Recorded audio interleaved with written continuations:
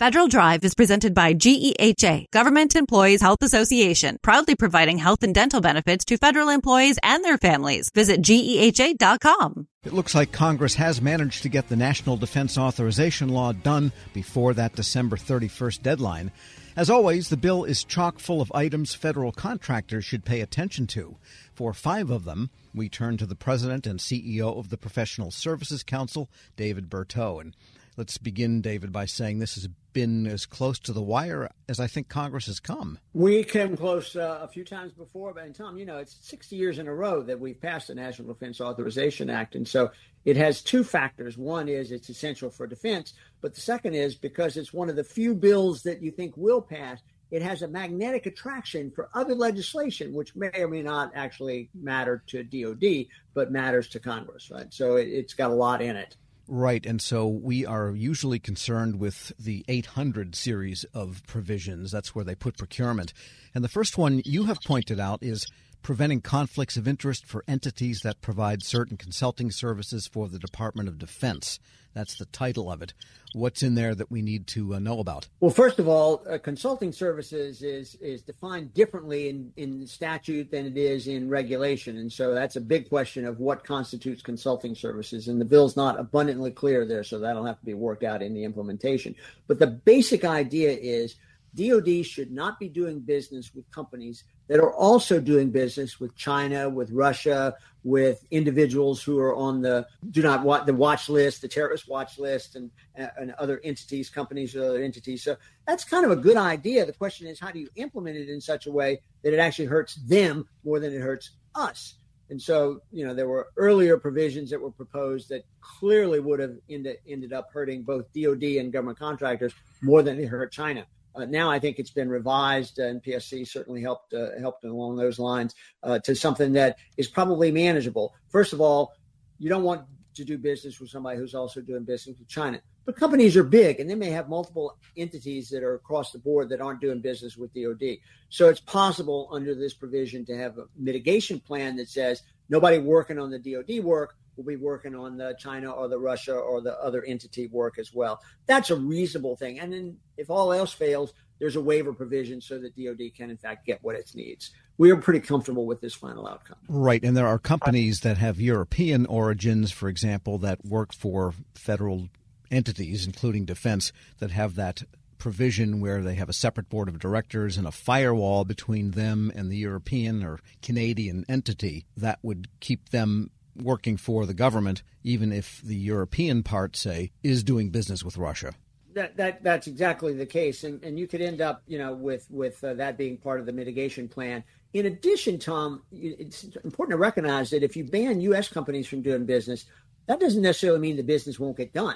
It'll just get done by another company in another country. So, China ends up better off and we end up worse off. That's not necessarily a good thing. So this is a reasonable outcome for everybody. All right. And then there's Section 824, modification and extension of temporary authority to modify certain contracts and options based on, here it comes, the impacts of inflation. That is, can they shell out more if the contractor is experiencing inflation? Well, this has been a problem, obviously, for the last couple of years. When inflation rates hit 8-9% last year, companies were saying, hey, we bid based upon, 0.25% Fed rates and inflation that was in the low 1s and 2s. And now we're having to perform. It's not only the impact of inflation, there's an added impact from the cost of workers, right? Because we're still in America, we have 1.5 vacant jobs for every person looking for work. So it's kind of a seller's market, right? You've seen this across the board. No company, by the way, I do this every meeting we have with PSC members. I say, raise your hand if you have all the workers you need. I have yet to see a hand go up, Tom. I mean, this is a very competitive environment. So costs have gone up, whether it's directly from inflation or whether it's indirectly from the shortage of workers. And that wasn't in your bid. And so the tendency for the government is to say, hey, you bid it, you perform it, right? You suck it up. Well, eventually there's no up to suck here. And you've got to. We'll have to patent that phrase. There's no up to suck here. Yeah. No up to suck anymore. So this is a provision that was in last year's bill. Technically, the provision requires a separate appropriation, which hasn't happened yet and may not happen. That's a subject of another conversation on this show. But what we found was that just the existence of the authority made it possible for programs, if they wanted to accommodate the increased costs that the company had as part of the deliverables within available funds, it gave them the flexibility to do so. So we were really pleased to see this provision back in the bill this year. We are speaking with David Berteau, CEO and president of the Professional Services Council. And there's still one other, a pilot program, and this is under Section 874 to incentivize progress payments. So that's, again, not a full-blown program, but they're going to try out something here. They're going to try it out. So basically the idea is that because a company can't get reimbursed for the interest costs on loans, and it has to finance its work before it delivers the products or the end results to the government sometimes issues progress payments. You've made 80% of the progress, so you get a certain percentage of the cost you've had up to that point reimbursed along the way, right? So, but periodically, DOD will try to tie those progress payments to something other than progress, that is, other than delivering on the contract, like maybe the eligibility of your business systems or your cost proposals being accurate, et cetera, or being complete. And those are what I would call input measures. So we've resisted at PSC the idea of tying progress payments to inputs. We want to tie progress payments to progress on the actual performance of the work, right? So the bill previously proposed something that would essentially allow contractors to make more in progress payments if they had more of those inputs lined up. We objected to that and say, no, it's fine to increase progress payments, but do it based upon actual results. This pilot program actually it has some preambles it needs to set up. It's based on criteria that DOD hasn't yet developed, and they're going to have to develop. So it'll be a while before we see the pilot, but it's certainly better than tying everything to inputs rather than results. And given DOD's movement on some of these provisions in NDAAs, pilot programs, new rules, it could be 4 or 5 years, realistically. We've seen pilots come and go. Not on my list here, but we've had a pilot. Presumably, they let losers pay in the event of a frivolous protest. That pilot never got off the ground, in part because nobody could figure out pays what and have that be consistently applied without it automatically inflating costs that you would know you'd get reimbursed for. Now there was an attempt to try to do that again. Everyone agrees that protests, need to be managed, right? But and they can get in the way of successful performance. But they're also, Tom, the best way we have of holding the government accountable for following its own procedures, right? And so there's a balance off that needs to be played out there. Right. And so that provision did not make it in. That was in the House provision. The loser pays for frivolous protests, but not in there. Right. But we have agreed with the committee staff that we'll bring some ideas to them before they start marking up the FY25 bill. Imagine that. We're a quarter of the way through the century here before they start marking up the FY25 bill next spring. Okay, it's the roaring 20s in some ways, more than one. And then a final provision that did not get in there, Senate Section 868, tech data rights, and what was proposed and what did not make it on that one. The proposal, and it may well have come from the Defense Department itself, but the proposal in the Senate bill was that would give the Pentagon broad authority to essentially grab technical data and intellectual property from companies in a time of conflict or contingency operation without really specifying exactly what the need for that would be, right? And so this seemed like a problem that was not well enough defined that you knew this solution was mandated, and how would you bound the application of it? The Pentagon there's always a contingency operation going somewhere. It might even be hurricane response, right, or fire response. And so those are the kinds of things that we thought needed a lot more clarification. So this is another area for discussion as we go into FY25. You certainly want DOD to be able to get what it needs in time of conflict. So that's not an issue. So it's a question that we'll tackle in next year's bill. David Berteau is president and CEO of the Professional Services Council. As always, thanks so much. Thanks, Tom, and we'll see you on the other side of legislation. All right. We'll post this interview at federalnewsnetwork.com/Federal Drive. Subscribe to the Federal Drive wherever you get your podcasts. Leadership today, especially within the federal workforce, is being tested more than ever before. As the Cybersecurity and Infrastructure Security Agency's Chief People Officer, Elizabeth Comstetter sees a focus on people as absolutely crucial to her leadership style. Comstetter joined Shane Canfield, WEPA CEO, to reflect on her years of experience leading in the federal human capital space. Hello, and welcome to the Lessons in Leadership podcast. I'm your host, Shane Canfield, CEO of WEPA. Today I'm joined by Dr. Elizabeth Kolmstetter, Chief People Officer at the Cybersecurity and Infrastructure Security Agency. Elizabeth, welcome. Thank you. Great to be here. In your current position at CISA, one of your responsibilities is ensuring a people-first culture. Explain what that is, and what's the role of leadership in creating and shaping that culture? Yes, at CISA, really paramount to our culture is a people-first driven aspect, so that we are really looking at how do we accomplish our mission through our people. And in order to do that, we really value our people. We want them to feel empowered and supported and respected, and also that their managers care about them. So well-being is important. Psychological safety in the workplace is important, so that all voices and ideas are heard. So I like to call it our North Star. Having a people-first culture really starts with the people in order to get our incredibly difficult mission accomplished. In terms of leadership, which is a great question, I think we all know that culture is really driven by leadership and the behaviors that we allow and we reinforce in our leaders. So we really work at making sure that our leaders are bringing out the best in their people every day. So again, that they feel they can bring their voice, especially an opinion that might not go along with the majority of a group, so that we get that diverse perspective. We get those different ideas and experiences. And that's really where we find that it's important that leaders are purposefully bringing out their talent on their teams to enable our mission. Yeah, excellent. We're going through a culture project at our work now. Oh, great. Yeah, it's been 6 months in the making, and it's going really well, but it is work. Yes. And it requires from the top down. So I'm also involved in that.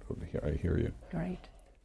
Throughout your career, you piloted many different talent management programs, including at NASA, the CIA, the FBI, just to name a few, and you have an amazing career. What have you learned, or how have you might have changed along the way in creating and leading those programs? Yes, and I am so honored to have had a career in public service across multiple federal agencies, always in the realm of human resources and workforce performance. And I think because I study organizations and people in them, I've come to realize, particularly in the federal government, that many of our programs are really grounded in the industrial era thinking, that this is organizationally structured in a hierarchy with boxes and lines on charts, with the center being around jobs and what do we need to get this job done in terms of skills and training. And what I found is that we're really not in the industrial era anymore, where we would promote the smartest people who knew that work, and they would then tell the people on their team how to do things and oversee that work. We're now in a digital era and the information era, where work gets done collaboratively across geographic boundaries and certainly across org charts. So we like to call it networks or hierarchies, and we really need to, again, unleash people so they can find those other people who are working on similar problems or have the right ideas. And so I really like to think of our work now in the talent programs being human-centered. It's more about the user and the experience than about the rules and regulations. So although we have to have rules and regulations, certainly in human resources, is that person experiencing what they need and getting what they need for their role at that time? So not so much on the job, but on the person. So for example, we're recruiting.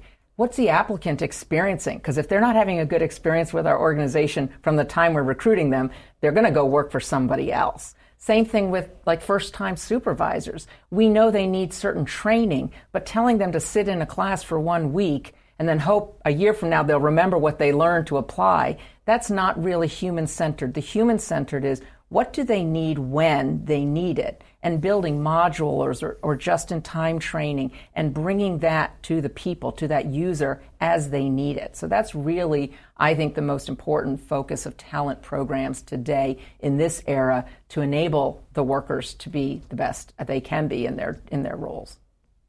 Excellent. New thinking. This is always an interesting question. Has there been a time when, as a leader, that you've made a mistake? And what is that? And I think most important, what did you take away from that? What did you learn from that? Well, I kind of chuckle because I think as leaders, we have to learn to recognize our mistakes, admit our mistakes, and that they are opportunities to learn. And so I've had to do my own self-reflection on making mistakes and when things don't turn out the way that I expected them to. Makes me think of a time when I was at the Transportation Security Administration and I was a supervisor, and I was really embroiled with my program. I was the technical leader of it. I understood it. I'd run it for years. And I was making a briefing for a decision that had to be made about this program that was very near and dear to me. And I presented the briefing to one of the very senior people in the agency. And I think there are about 20 people in the room. And I had gone through the briefing, answered all the questions, and that leader then said, okay, I'm going to go around the room and get everybody's opinion, and then everybody gets to vote, which kind of set me aback because there were people in that room that didn't have any technical knowledge about my program. She even turned to the executive assistant there, taking notes on the meeting, and said, go ahead, and I want to hear from you. And I realized, in hindsight, I had stopped listening. I had been in transmitting all of my knowledge and what I saw to be the right way, and I was not listening to different perspectives in the room because I didn't value that they were bringing any kind of input to this particular decision. And it didn't go as I had hoped, and I left very disappointed and was busy blaming the senior leader and how that meeting was conducted, that she let all these people have opinions when they didn't know, in my mind, didn't know what they were talking about. And so in reflection on that, I realize, and now as I've moved into more senior leadership positions, I realize that was a mistake, that it actually is really important to listen, especially to people who have different perspectives or at a different point in the career, not just the people who know the program or the technical really well. And so that was a mistake I made, and I realized in my own sense I wasn't listening to very different opinions, and I probably should have, because I would have learned more about what was needed for this program going forward than just leaving getting upset that it didn't go a certain way. So I've really practiced active listening. I've practiced making sure there's very different people on teams and certainly on committees or councils, that we need early careers, people new to the agency, people who haven't walked in the shoes of the technical workforce, because they're asking questions we need to hear for these programs to be successful. Excellent. Your career in talent management means your work is very closely tied to people. And even your title, Chief People Officer, what does that mean to you to be a leader in the federal system with that focus? Isn't that a great title? I just love the title Chief People Officer, and I think it's my dream job, really, to be focused on people and culture and the workforce strategy for the whole agency. And I'm just so excited to be at CISA at this point in time. We're only 4 years young as an agency, so we're really still creating who we're going to become as an agency and what is our culture and what kind of people and talent do we need to be sure we have to be successful. So it's very exciting for me to be in this role with a intentional focus on culture, because it's one of those things, if you leave it to chance and you kind of hope it goes the way you want it to, it probably won't. So by building programs, including leadership development programs, including any kind of training and learning and career growth and engagement programs and listening programs, that's what's really key for, I think, for our agency, and particularly me in this role.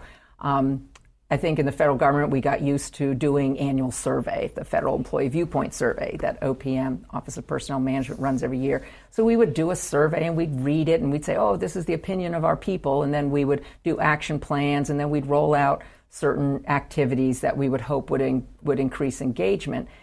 In this era, you can't do once a year and understand what your employees' experiences are, what they need, what's working well, and what needs to improve.